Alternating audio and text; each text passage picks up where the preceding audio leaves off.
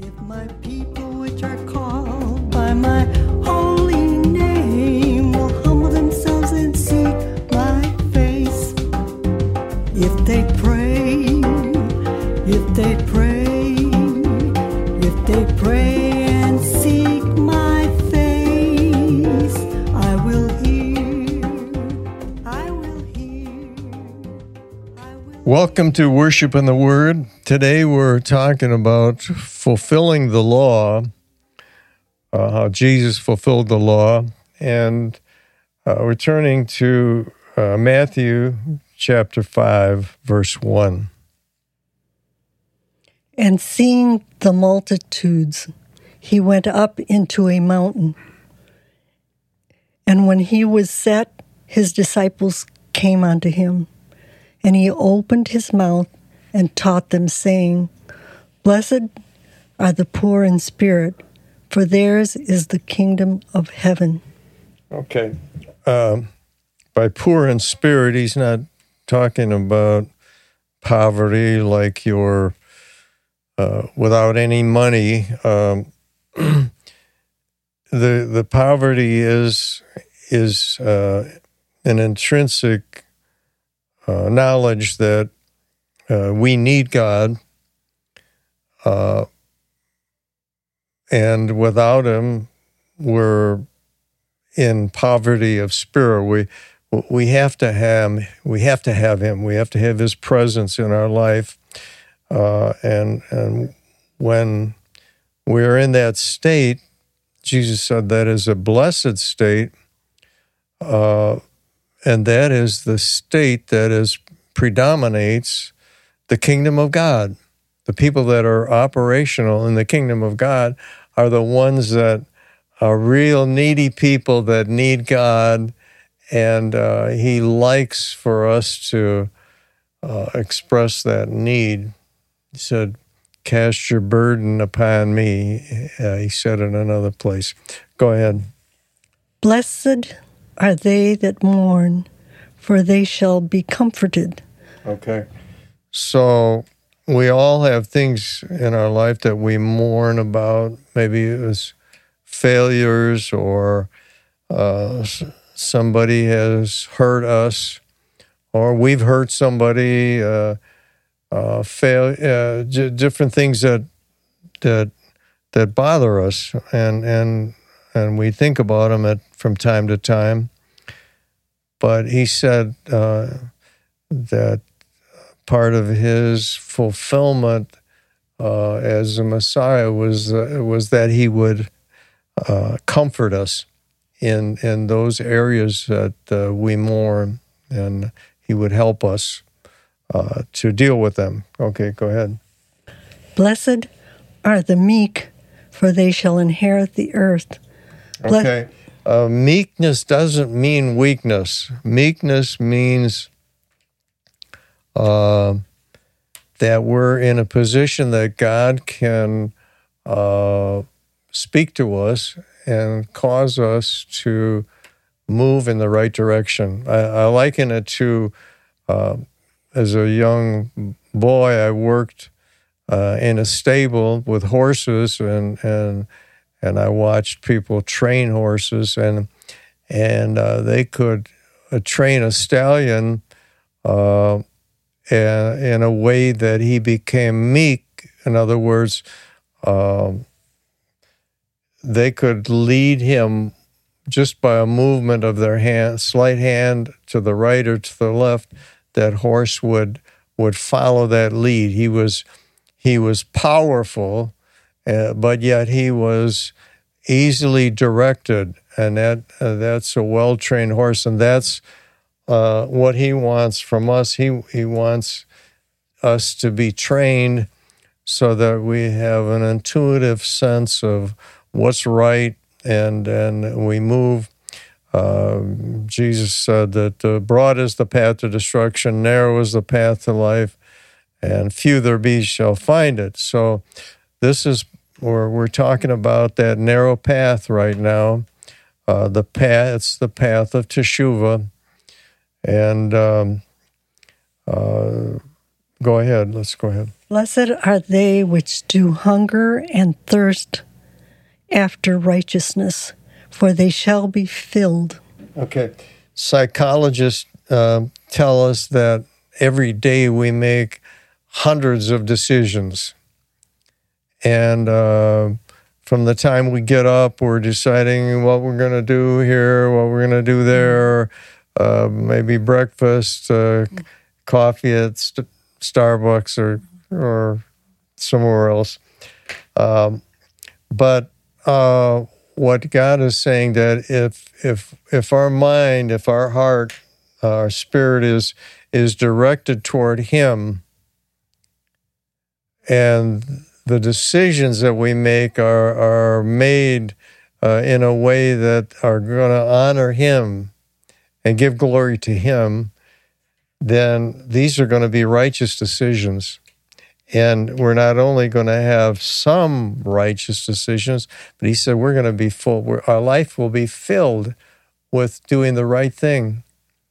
And then we're not contending with ourselves. The Bible says the ones that aren't given over to God are angry and they're fighting with themselves. There's a contentious, because sometimes we want to do the right thing, but we end up doing the wrong thing.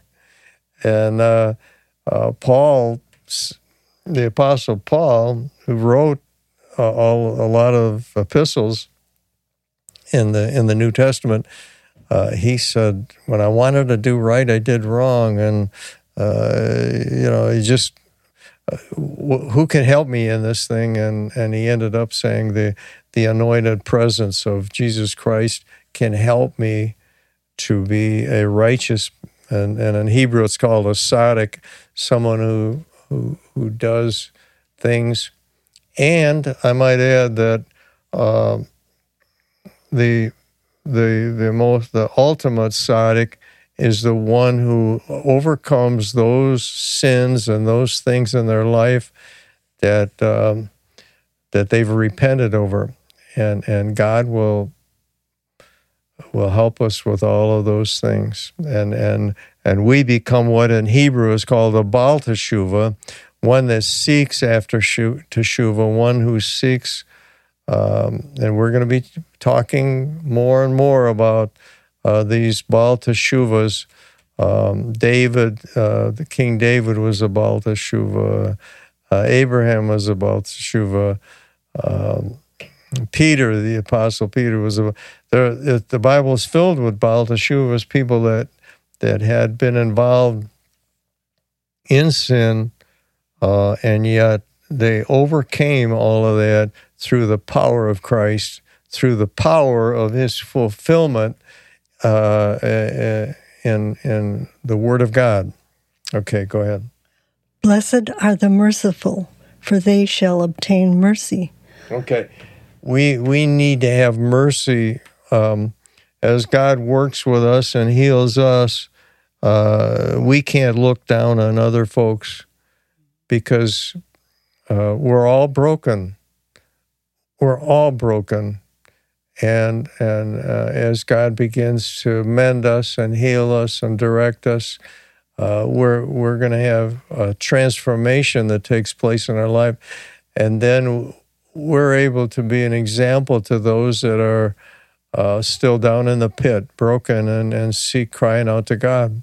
So we have to have mercy on them. We can't sit in judgment and look at them and say, oh, man, how are they ever going to live for God? Hey, God is a God that can restore the ones, sometimes the ones that look the weirdest, the ones that act the weirdest, are become trophies of grace for God.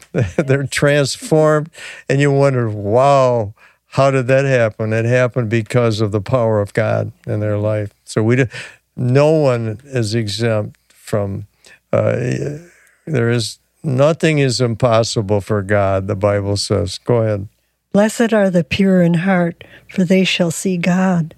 Okay, the heart is that 90% of unconscious in our existence. There's 10% of conscious that I wrote an article one time for Christian Magazine called "Who's in Control, the Rider or the Elephant?" And our conscious 10% is the rider, and that 90% is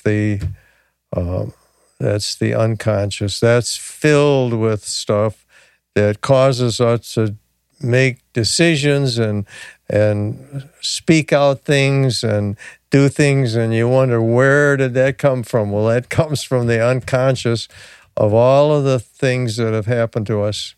And so that has to be purified. That deep down has to be purified. And how does it purify? Jesus said, you are made clean through my word. You start following his word, that word's going to get down in deep. The book of Hebrews says that the word of God is like a two-edged sword. It cuts going in and it cuts coming out. It does surgery way down deep. It says it can separate the soul from the spirit, and it even goes down into the marrow of the bone, the joints and the marrow. That's where the DNA is. It can go down in and it can touch our DNA, and those things that we inherit, alcoholism or tendency toward one thing or another, God can give us power over all of that. Go ahead. Blessed are the peacemakers, for they shall be called the children of God. Okay. We can either be a part of, my father used to say, but are you part of the problem or part of the solution? When we gossip about people, we're making war. We're part of the war team. But when we're loving people, we don't enter into gossip, and we speak well of others, and then we're peacemakers, and there's a blessedness about that. Where I don't care where you are, if you're working on a job, don't talk about your boss. Don't talk about your coworker. If you do, speak well of them. Speak good things. We'll get into all of this deeper as we go deeper into Teshuvah, but this is just a summary. Okay. Blessed are they which are persecuted for righteousness' sake, for theirs is the kingdom of heaven. Okay. So there's a battle in the kingdom of heaven, and when you turn your life over to God, not everybody's going to be happy about it, and they're gonna feel like they're being judged because you're doing more right things now, and you're into righteousness, and you're into holiness, and the Spirit of God is working on you. Well, guess what? The spirit of the enemy is working through them, and they're not going to be happy. And so there's going to be warfare. But Jesus said that you're going to be. There's a blessing that comes with you. There's a protection that comes with you. God puts angels about those that love Him and serve Him. So there will be an angelic protection that comes to fore in your life. Praise God. Go ahead. Blessed are ye when men shall revile you and persecute you, and shall say all manner of evil against you falsely for my sake. Okay. When I first came to God, somebody said, who do you think you are, goody two-shoes? And I never did really quite understand. I knew what he was meaning. It was quite hurtful. But eventually he apologized for that, and he realized that my transformation was real. I wasn't trying to be something holier than thou, as they say. Go ahead. Rejoice and be exceedingly glad, for great is your reward in heaven, for so persecuted they the prophets which were before you. Okay. So the deeper we get into the walk of teshuvah and the closer we get to God, then there is resistance from the dark side. But along with it, we have the joy of the Lord that works with us as we follow God. Go ahead. Ye are the salt of the earth, but if the salt have lost his savor, wherewith shall it be salted? Okay. Salt is a purifier. It's a healer. When you go into the emergency room and they hook you up to the tubes, they give you a saline solution. And so salt at one time was more valuable than gold. It was a trading commodity. There's a whole study on that. But what the Lord is saying is part of his fulfillment is in us as we're transformed, that we become salt, and we can help others to be healed from whatever condition that they're in. Our testimony is, the Bible says, we are like living epistles, known and read of all men. People see how we've been transformed. They see the joy. They see the overcoming power. It gives them hope. And that's how we operate as salt. Okay. It is thenceforth good for nothing but to be cast out and to be trodden under foot of men. Okay. So what happens when salt has lost its savor is when it's watered down. You could take salt, and salt helps to, when you have winter ice, you can put salt on and it helps to melt the salt. But then the water from the ice dilutes the salt. So what he's talking about is a watered down gospel. We can't water the Word of God down.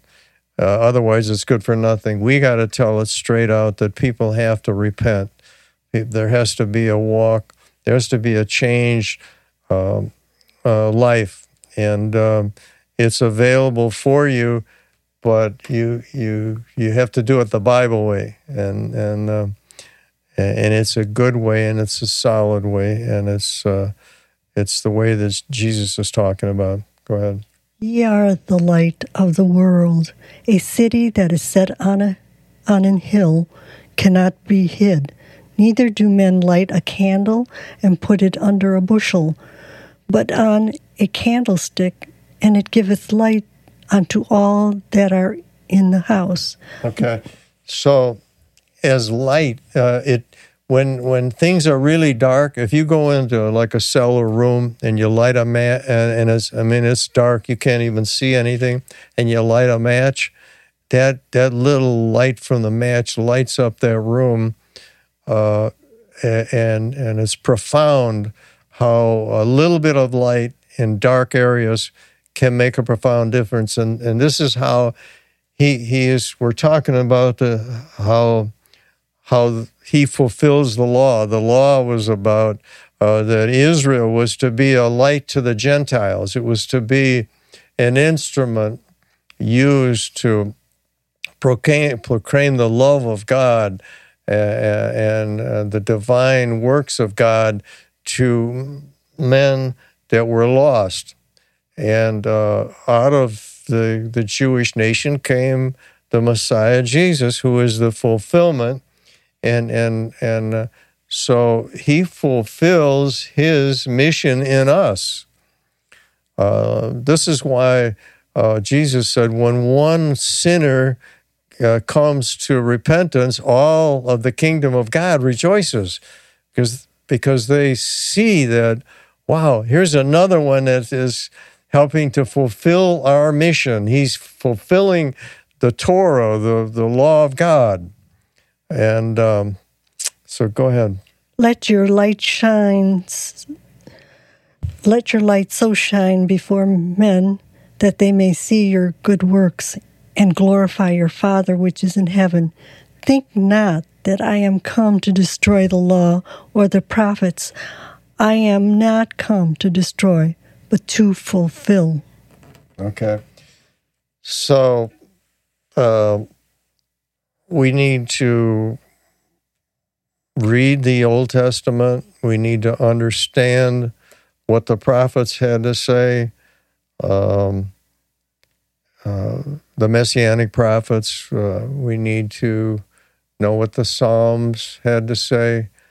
We need to know the books of the beginning, Genesis, Exodus, Leviticus, Numbers, Deuteronomy, the wisdom books of the Proverbs. All of that leads to the anointed presence of God. All of that. It was pointed in the direction. It's like you're on a road map and you see the arrow. This is the way to go.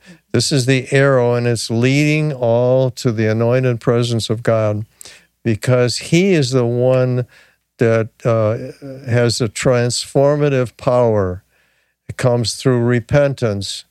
We'll be speaking next on the subject of baptism, and then beyond baptism, I'm talking about water baptism, and then the ultimate being baptized by the Holy Spirit, the Holy Ghost.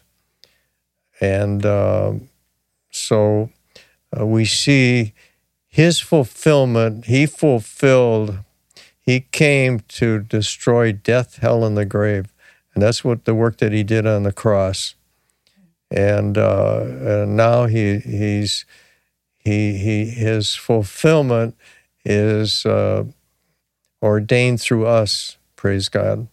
And if we're obedient to the Word, then we see all these miracles happening, the miracles of transformation, and we become salt and light to the world. And this is my invitation today to become a part of this journey of teshuvah with God and watch Him transform your life. Praise God. Thank you for joining us today. God bless you. If my people which are called by my